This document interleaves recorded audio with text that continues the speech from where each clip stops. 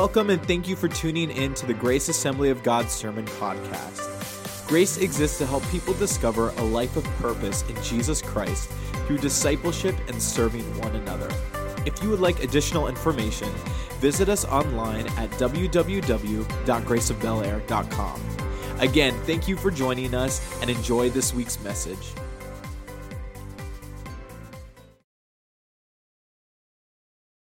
This morning, we are going to continue our series called Living the Best Life, and today we're going to be talking about moving forward and the problems you and I face.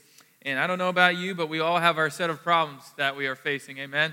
There's a lot of things that come our way that sometimes we expect or don't expect, and there are times that, you faced problems when you were younger, and today you look back on them and you think that was not very big of a problem in the first place, but just at that time it was a significant problem to you. But now, as you get older, you're facing a new set of problems, and they're more extreme. Especially, you've heard about some part of the story this morning about something that happened when I was a kid. I have a lot of great stories when I was a kid. It's weird stuff I would do sometimes, and sometimes it's you think you have problems when you were a kid about certain things, but today when I share it with you, it's like this wasn't that big of a problem. But to me at the time it was. And I don't know about you. I don't know if anyone here has ever had a pet lizard before. Anybody have had a pet lizard before? All right, sweet. That's great. There's a lot of you actually. That's great. So maybe you'll see some of the problem that I was facing when I remember this when I was about 5 years old. I had a pet lizard, my first one. And I had called everything Todd back then when I was a kid, so everything was named Todd. And so my lizard, of course, was named Todd. And this problem came up with Todd, that he started to have some stuff all over him, and I didn't understand what in the world it was. Like, I thought he was sick. I thought he needed, to see a doctor. And so, I was like, hey, you know what? I'll take care of this, and I'll get rid of this problem that my lizard is facing. And so I grabbed a pair of scissors, and I started clipping some of this skin. I didn't know it was skin, but it was skin, part of his shedding of his skin. Okay, I did not gut the lizard, so don't take me wrong here. I was cutting off some of that skin that he had shed, and I didn't know what it was. I just thought, he was sick or he had some kind of disease. Well, all I can say to you is this. Monday there was Todd the lizard. Tuesday there was no Todd the lizard anymore. And so I woke up to the sad reality that my little pet lizard had passed away. Now, whether or not it was a result of my actions, it could have been a coincidence. I think it's a coincidence, but that's just the story I'm going to live with. My parents taught me about what happens with such things like lizards when they shed their skin. I got taught a very valuable lesson, and it was like this big deal in my life. I thought it was the end of the world, and it was such a sad day, sad moment. And now I'm sharing it in front of all of you. And today we're going to be talking about something a lot more serious than just pet lizards dying, but we're going to be talking about something that involves an entire group of people who have been facing a huge issue, economic issues, social issues that they need to be addressed. And Nehemiah, as their leader, he's going to have to address these things this morning that we're going to look at it. And it talks about the kingdom of God is about moving forward. And that's really ultimately what we want to come away with this morning is the kingdom of God is about advancing. It's not about going backwards. It's not about standing still, but it's about advancing in new territories in the world, advancing the gospel. As we heard from the Armenian Bible Project, they're advancing the gospel through a translation in the Bible. And I think it's a wonderful thing. And we have talked about this series with Nehemiah. We've called it Living the Best Life, and if you would ask somebody what that would look like, you would have a lot of different definitions. A lot of people would talk about the amount of income that they have to make in order for them to have a significant life or a better life, or the right kind of job, the right kind of house, the right kind of vacation, the right kind of a family, or whatever it may be. There's a lot of different ways to define living the best life according to our culture. But the Lord is going to show us, really what living the best life is all about.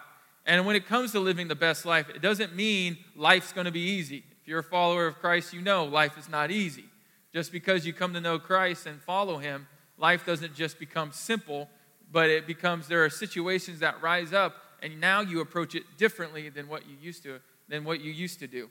But for Nehemiah and the Jewish people to kind of bring in a summary of what we've been talking about to kind of help those who may have missed maybe Sunday. And again, you can follow all of these messages online at our website to kind of bring you up to speed on some things if you want. But to kind of summarize the stories of Nehemiah so far, we have seen he has faced challenges within his own people. And particularly when it first started for Nehemiah, he's serving in a different nation. He's not in Israel. He's not in his hometown. He's in another nation. He's serving a Persian king named King Artaxerxes. King Artaxerxes has dealt with a lot of revolts and assassination attempts. A revolt happened even amongst his own family. And so he has become this paranoid individual, rightfully so. And so Nehemiah is serving alongside of him. He's a cupbearer to the king. And so he's this trusted individual. As a Jewish person, that's pretty significant to be so trusted to a foreign king like King Artaxerxes. And then all of a sudden, Nehemiah gets the news about his hometown, that the walls have been torn down, gates have burned up, and it's a tremendous crisis happening in his hometown. So for Nehemiah, he has to approach his king, this king, and somehow grant the request to get back and rebuild the city. He, through prayer, this whole story is going to talk about not just the physical problems, but the spiritual problems that were going on. And Nehemiah knew this, that the physical realities is one thing, but the spiritual realities is a much deeper thing. And he has approached it in this way, that it's really understanding the heart of God. Not the heart of Nehemiah. Nehemiah's heart is to accomplish God's will. Nehemiah stopped doing his own thing, stopped doing his own will. Now he's starting to do God's will and saying, you know what? God's will needs to be accomplished. And he's captured the heart of God, what God really wants to do. And as a result, he's living this out. Nehemiah eventually gets the request to go back, rebuild the city, and he's, rebuilding it with the people, and they're getting close to their goal. They're having opposition from the outside. Now, bigger problems come up, and a lot of it is from within their own people. And so how does somebody, as maybe you have at work or at home or at school or with friends or whoever it may be, coworkers, how do you address problems you face in life and address it in a way where it's beneficial and at the same time you're still moving forward? Because there's a lot of times people face problems and they either go backwards or they stay put and do nothing and they avoid the problem. That's usually the common thing to do. Avoid the problem. I'll just not talk about it. I just won't address it. I'll just hope it goes away. But then it comes back and it's greater than it ever has been before. And so for Nehemiah, he has to address some things which we'll talk about in this story. Things from within, things on the outside of the city, people, things that are happening. It is an economic crisis, social crisis. And we're going to read verses 6 through 7, and then we're going to be paraphrasing for the sake of time a lot of this chapter and as well as chapter 6. But in verses 6 through 7, here's a response, and I'll follow up by telling you what the response was for. It says in verse 6 through 7, "When I heard their outcry and these charges, I was very angry. I pondered them in my mind and then accused the nobles and officials. I told them, 'You are charging your own people with interest.' So I called together a large meeting to deal with them and said, 'As far as possible, we have bought back our fellow Jews who were sold to the Gentiles. Now you are selling your own people only for them to be sold back to us.' They kept quiet because they could find nothing to say." What's really happening here is very important to address. You have Nehemiah and his people building the walls, but people still have their normal jobs. So what is happening is that there are jobs happening outside the city walls, such as farmers. If you're a farmer, and if you've been to Jerusalem, you know Jerusalem is packed with buildings, with people. It's crazy. So there's not a whole lot of room for farming in that area. So the farming would usually happen outside the city walls. Well, if you're a farmer and you have to go rebuild the wall just like everybody else, how many know farming comes to a halt for that moment, if that's where your attention is? So they're making significant sacrifices. However, there are some issues that have come up within these families, such as these, that they are not having enough food to feed their family because, again, they're not working the fields. They're not producing crops. They have to mortgage their fields, their vineyards, their property, their homes, all these different things because they can't pay it anymore. And so now it's a crisis. And on the other hand, there's some other things going on. They're having to borrow money in order to pay the king's tax. That was a priority for them because King Artaxerxes has this tax. It was a part of their thing. They had to pay it. And so for them, what is happening even worse is that you have Jewish officials, Jewish people, who have ownership over these things, who are being paid by their own people, and their own people can't pay them. So now they're telling their own people, hey, since you can't pay us back in money, give us your son, give us your daughter, and we will enslave them. And we will sell them to other people. We'll sell them to people amongst us. And it has created such chaotic moments in this whole thing. It reaches Nehemiah's ears what's happening. It is a disaster, to say the least, right? I mean, you think about all those problems. And now they throw it on Nehemiah's plate and say, Nehemiah, deal with it. What are we going to do? So in other words, you have the lower class of individuals who are making significant sacrifices because they can't work their fields, because they're rebuilding the wall. You have other people who are, maybe they work in a bank or anything like that. They're investing things. They're inside the city. Well, how many know they can still earn some money even though they're working because the way their career path is a little bit different than a farmer. It's a little bit of a different way of doing things. And so you have people who are still able to earn their money while the wall is being built, and then you have people who can't earn any money, but they still have to build the wall too. So then it's like there's an unfair advantage here, and those who have been taking advantage of it, they're enslaving their own people as a result. Nehemiah is furious, absolutely furious. He's not necessarily upset about, giving out money to people and things and helping people. He's more furious about the fact that they're selling each other.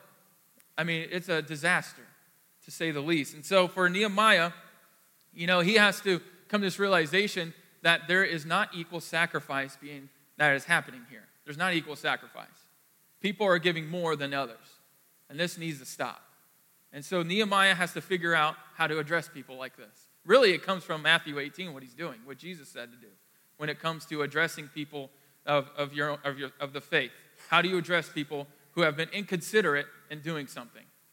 They have done wrong, and yet they continue to do it, and they're inconsiderate. They're not changing their ways. What do you do? Matthew 18 first tells you to go and approach them and tell them. Say, listen, this is inconsiderate what you're doing. You need to stop. The second thing would be to do, if that person wouldn't listen, is you get people together and a few people with you that are believers who could help with the situation, and you get them involved, and you try to talk to this person, telling them about their inconsiderate behavior. And then if that doesn't work, you get the spiritual leadership involved, and then it goes from that route. So what Nehemiah does is he approaches them first. He realizes the situation is greater than his capacity to really understand, and so he has to fast forward into this large assembly of people because, again, he can't get the lawyer, he can't get the judge to do this situation because they're the ones involved. They're not going to prosecute themselves, are they? I mean, that's just foolish. They wouldn't do that. So Nehemiah has to take a different route. So this is the point this morning, and I love what Nehemiah does. He carefully evaluates. He doesn't react. He carefully evaluates. It says he pondered these things in his mind. He thought about it. He didn't just react. He didn't just lash out. He thought about it. And he said, Lord, and basically what he's doing is he's asking the Lord, how do I handle this? How do I handle things in my life? How do I handle people in my life? Really, it's careful action at the same time because Nehemiah knows he has to address it. At the same time, he has to move forward, and this is a breaking point because you could literally destroy the whole project if he does it the wrong way. The project would be done for. I mean, you talk about a great problem that he is facing. And so Nehemiah has this approach that he does, and really it comes from Matthew 18, and he approaches them and he tells them in front of the assembly that what you're doing, enslaving your people, is wrong. Don't do that. What are you doing? We have been working so hard to get everybody back, and now we're just moving them around in all these places again. What are you doing? And so for them, it was fortunate enough that these people, these God's people, these Jewish people, repented and said they would no longer do it. And Nehemiah goes even a step further. He says, cancel all debts. All of them done. All the debts that these people have for you, it's time for you to start making the same sacrifice that they're making. All debts are gone. And so this is what I want you to notice in the Old Testament over and over and over. Look for Jesus in the story. And here's Jesus in the story. This is a beautiful picture of what Jesus will do in the New Testament. Canceling all debts. The sin debt, the debt you cannot pay back. The debt you can't, you don't have enough within you. You don't have enough money. You don't have enough resource. You don't have enough influence to pay back the sin debt. It's impossible. This is exactly what these people are facing. There was an impossible debt, and they needed somebody to step up and cancel it. This is God's heart. Not focused so much on Nehemiah here as God, but more so of you're seeing God's heart playing through Nehemiah. And this is what Jesus will eventually do. He will eventually die on the cross for our sins, and he'll cancel that debt called sin, and he'll give you new life. For these people, they praise the Lord and they thank God. That's what it's like to experience new life in Christ. We sang about it this morning. It causes you to give thanks. It causes you to celebrate because there's something different when you experience life in Christ. And there are people that could be in this room who, you could agree with the Bible, you can agree with the church and what it's doing, but it's important for you to know that the Bible clearly states, including the Apostle Paul will tell us in Romans chapter 10, that you've got to confess and believe. And the fact that you agree with what we say or what we do or how we approach things is wonderful, and I'm glad that you're here. But our goal for everyone in this room is to be in right relationship with Jesus Christ, to confess and believe. There is no route around that. You have to come to the point of experiencing salvation. You've maybe experienced some of the good principles of God.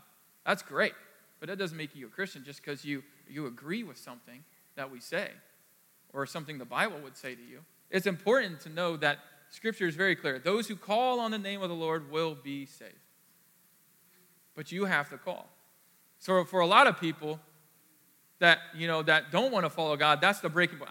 I don't need God. I've done enough. I serve. I help. I do this. I do that. I do all those things. But you never called because you still want to live for yourself. You still think you have you think you know better. And there's a different route. Jesus said there's no way to the Father but through me. There's no way. Try every route that you want. Try to be good enough, but it's not going to work. You got to go through Jesus. And that's confessing that he is Lord and believing in your heart that he is risen from the dead, and now he wants to live in you. And now you get to walk in God's will. Not your will anymore, God's will. This is what Nehemiah is doing. He's walking in God's will. He's a part of this great project, and he gets to be a part of it. That's what this whole thing about church is about. We get to be a part of this great big project, and each and every one of us has a role to play. It's such a beautiful picture of the gospel. But we also see another challenge Nehemiah faces because he's got some things that were expected of him. For example, in verses 14 through 19, we'll summarize it, but he has to, it was okay for him as a governor. He's now elected governor. He gets a promotion, become governor over the people. It was okay for him to accept things from people, to accept taxes from people, to accept food, resource from people. In other words, to gain wealth. And it was very common amongst those officials to do this, to gain wealth. But Nehemiah evaluated it and said, is it best for the people? No. So I'm not going to take it. He had the right, but he did not do it because at that moment, it wasn't right. It was inconsiderate.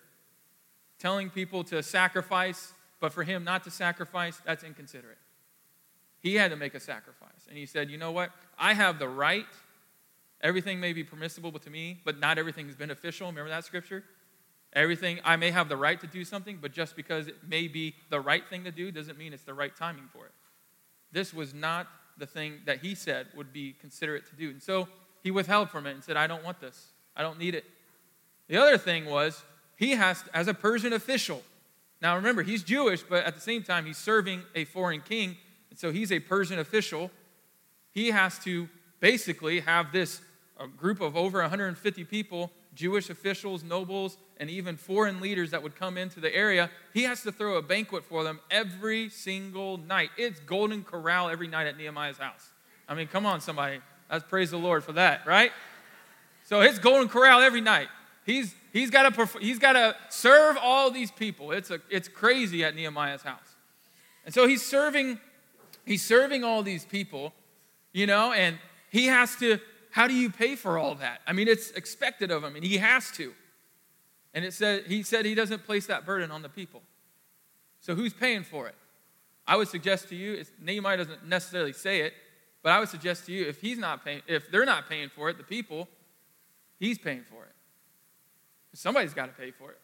So there's another sacrifice. And why does Nehemiah do it? He says it. He says, I do it for the favor of God. I just want God's favor. I don't need anything else. I just want God's favor on my life. That's the thing that matters to me. What matters to you? What matters to you more than anything? You see, sometimes we have these motivations and things, and it's not the heart of God. It's not necessarily, you have the right to have those motivations. It's okay for our culture to say it's okay for you to have those motivations. It's fine. But is it the heart of God for you? Is it something, and sometimes, like these people, it can happen in church, where you misuse what God has placed in your hands. Because you want to promote yourself, you want people to respect you, you want people to do this for you, to do that for you. You've developed this habit, but it's not really what you're doing. It's the motive behind what you're doing. Why are you doing it? What's the point of it? Is it for you to get promoted, to get noticed? Or is it for the Lord's favor? Is it for God? Is it for His favor? Is it for His goodness? And, there are going to be times where you make sacrifices. Yeah, no one's going to notice. That happens. There are things that you do no one sees. But guess what? God knows. That may not be something that, gives you, confirmation and hope in your life when I say those words. But let me tell you something. There are plenty of people in the Bible whose story is told who doesn't have a name mentioned in there. The boy that helped give his lunch, 5 loaves, 2 fish. Jesus fed 5,000 men with that. Never hear the boy's name, but you better believe God knows his name.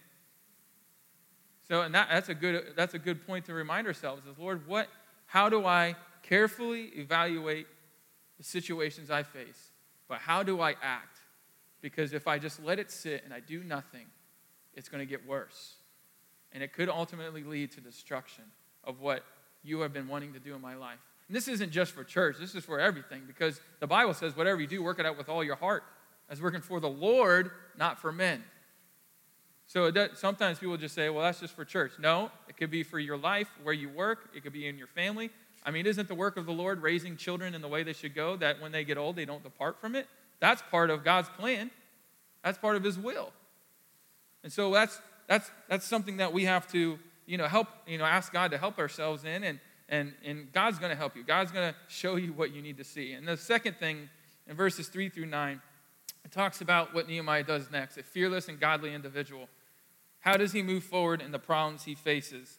It says this in verses 3 through 9 of chapter 6. He's getting this information from enemies on the outside. They're sending things to him to basically meet with him because they know the wall is getting close to being completed. They know the gates have been set. The doors just need to be put on, so they're very close to their goal. And then all these messages come into Nehemiah. And they're basically wanting to meet with him, but they're really trying to kill him. And so Nehemiah, basically, this is what happens in this part.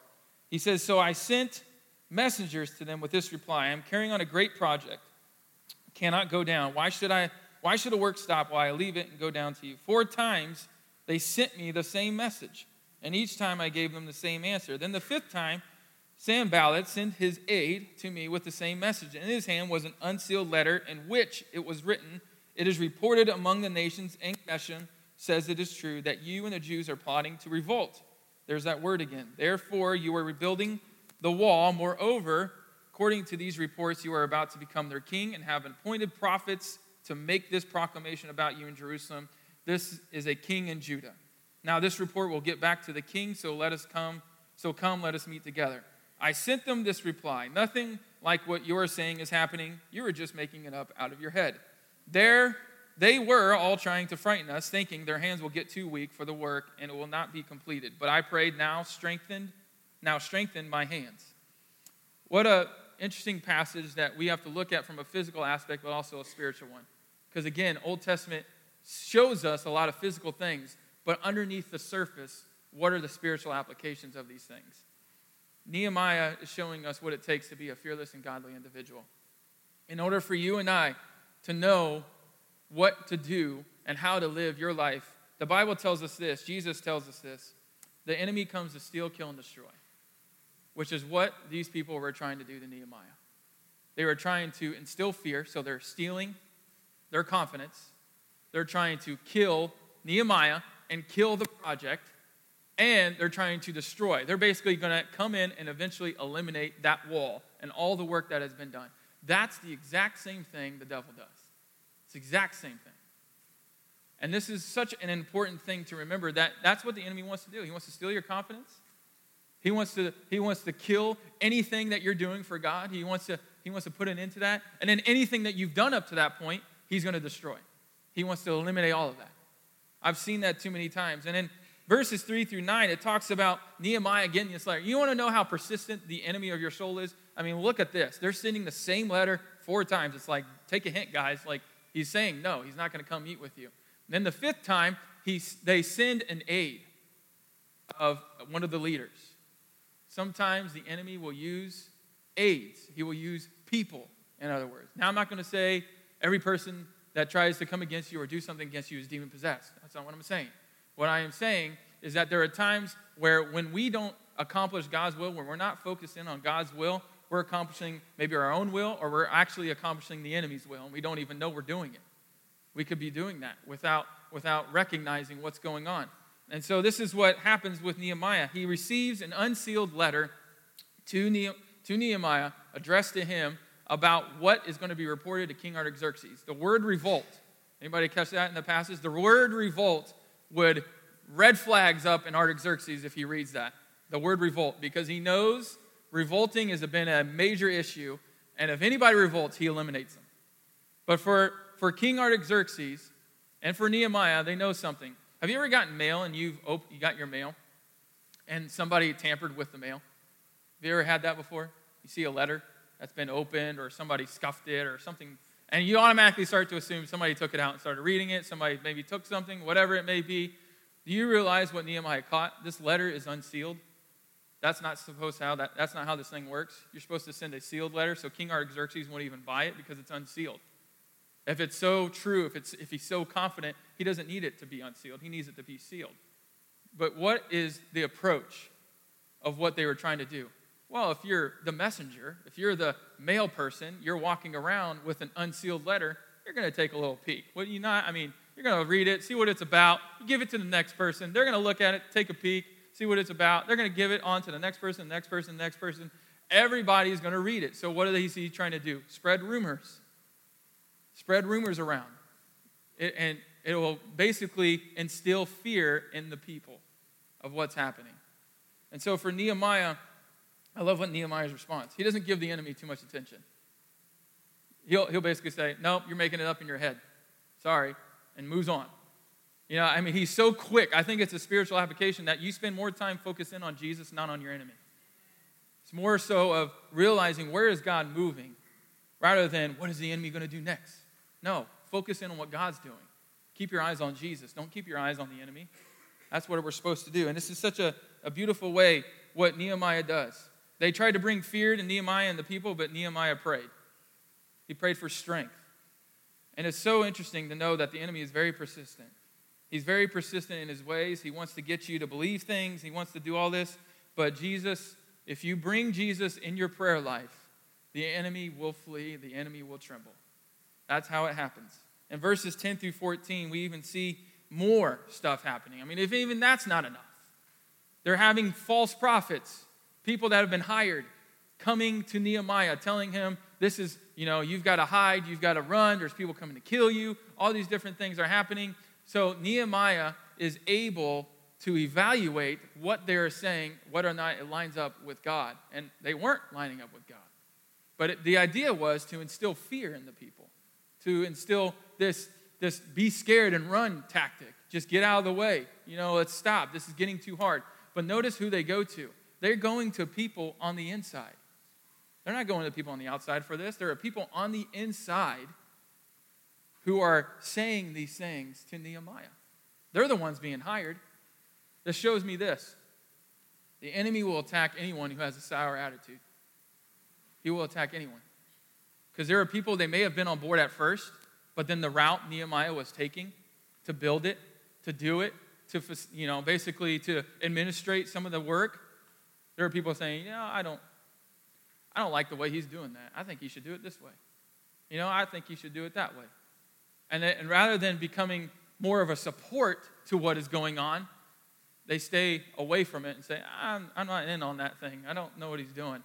I don't think it's the right thing to do. I think he's going to mess things up. And rather than participating, they become non-participants. And they're not really participating in anything.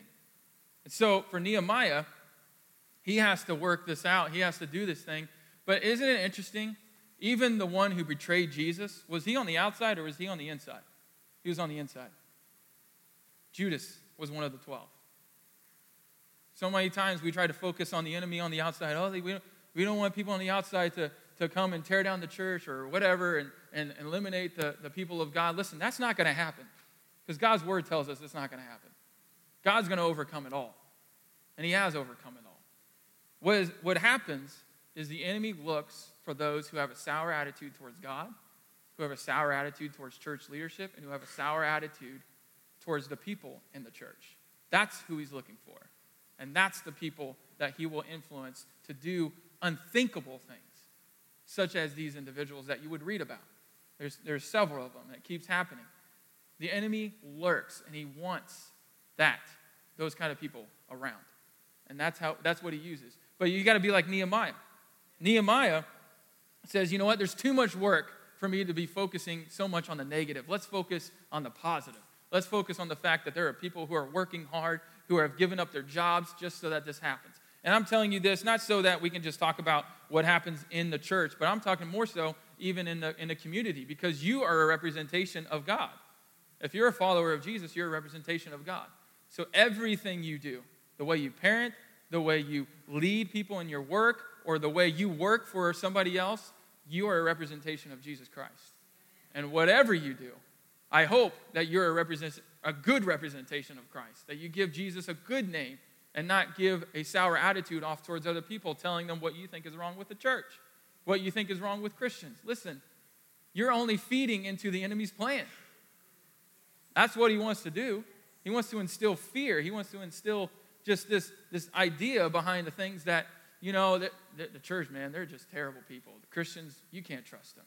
That's what he wants to do. And I'm here to tell you, I'm not here to I'm not calling any particular situations out, but I am telling you this, that I know it happens because it can happen to any one of us, including myself. It can happen to any one of us. So it's good to be reminded that God has called us to be fearless and godly. So how do I respond when problems arise? Do I feed into it? Or do I respond appropriately in a way where it honors the Lord, and I catch myself and I evaluate the things that are going on in my life and through my life? And it says in verses 15 through 19, the wall was completed. So all the chatter, all the noise that was being made, the wall was completed. And it says in 52 days, the enemy knew that this could only be an act of God. The enemy knew. So I think what's interesting is that the enemy in this story, as well as the enemy of our soul, tries to bring fear, and he tries to steal your confidence. But in this scripture, it says that as a result, they were fearful, they lost their confidence. You see how easily God turns things around for his glory? He says, what the enemy tries to do to harm you, I'm going to flip it into a place of, I'm going to turn it into his glory. Now the enemy is fearful. Now the enemy has lost his confidence. How quickly God can turn that around when you do things the right way, when you do things according to what God's word will tell you. And I can't address every single situation. I know that's probably what a lot of our minds. Well, how do you handle this? How do you handle that? We could be here all day. All I know is this. God knows more than I do. God wants to meet with you. God wants to speak to you. Because when you're like Nehemiah, when you approach his throne and say, God, here's what is going on. How do I approach this? What can I do? Look to the word of God. You can look to other people that give you that spiritual advice to help you, because the spiritual battle is the greater battle. This is what Nehemiah learned. And so this is such an important thing. But I love the fruit of the work of the Lord speaks for itself. How do you know it's an act of God? How do you know if it's the right way of doing things? The fruit of the work of the Lord speaks for itself. At the end of the day, those people who say, why do you take your kids to church? Why do you do this? Why do you think it's such an important thing to be in church? Why do you serve? Why do you do these things? Why do you give up a Saturday to go do this and go do that? And they evaluate because they don't understand. They don't get it until they see the fruit of what's happening. And then they're like, that makes more sense now, why you did what you did. Because you didn't know what was going on in that person's life, and then you stepped in and helped. Or you put your kids through church and had them in church, and you didn't listen to what the other parents may say about how you should raise your kids, and you did what God tells you to do, and man, your kids are doing all right. Your kids are, they actually seem happy. They actually do things. They are actually considerate of others. I hear that all the time. It's amazing to see, especially when you work with students. A lot of adults mention, man, it's amazing to see teenagers considerate of others. Because it's not so common apparently anymore. But I know that God's got big plans for all of us, and He desires for you to overcome the problems you face. And not to sit and let the problem just sink in, but to overcome the problem, to move forward so that you're not staying isolated in your faith and in the problem you face. Because God's ultimate goal is to build the kingdom of God. In order for that to happen, you've got to move forward. And you get to be a part of that in your workplaces, in your homes, in the church, in the world. We have a role to play in the kingdom of God. Amen? Amen. With everyone's head bowed and eyes closed this morning, we're going to take a moment here before we take communion today to give you an opportunity to evaluate your life and say, Lord, maybe you're here this morning and you need to give your life to the Lord. I talked about it in this message about confessing and believing, and the Lord maybe spoke to you, tugging on your heart to do it. Maybe you've been in church for a while. You haven't confessed and believed, or maybe you're here for the first time and you're thinking, man, I've got so many issues. I've got so many problems, and I need God. I just need Him in my life. I need a relationship with God. Before God can address any other problems in your life, the problem He wants to address first is where you spend your eternity. That's the thing He's going to address. And that's the thing that you have to start to know and understand. Say, Lord, today I want to come in a relationship with you. I want to follow you the way you have called me to follow. So many times people think Christianity is about being perfect. I can tell you there are a lot of Christians in this room who know that's not even, there ain't no way anybody in this room can be perfect. But it's about progressing, saying, Lord, help me to strive to become more like you, because that's what it's all about. If you're here this morning and you would like to do that, just one of the ways we ask you to do that. I'm not going to point you out. I'm not going to call out your row. I'm not going to say your name, anything like that.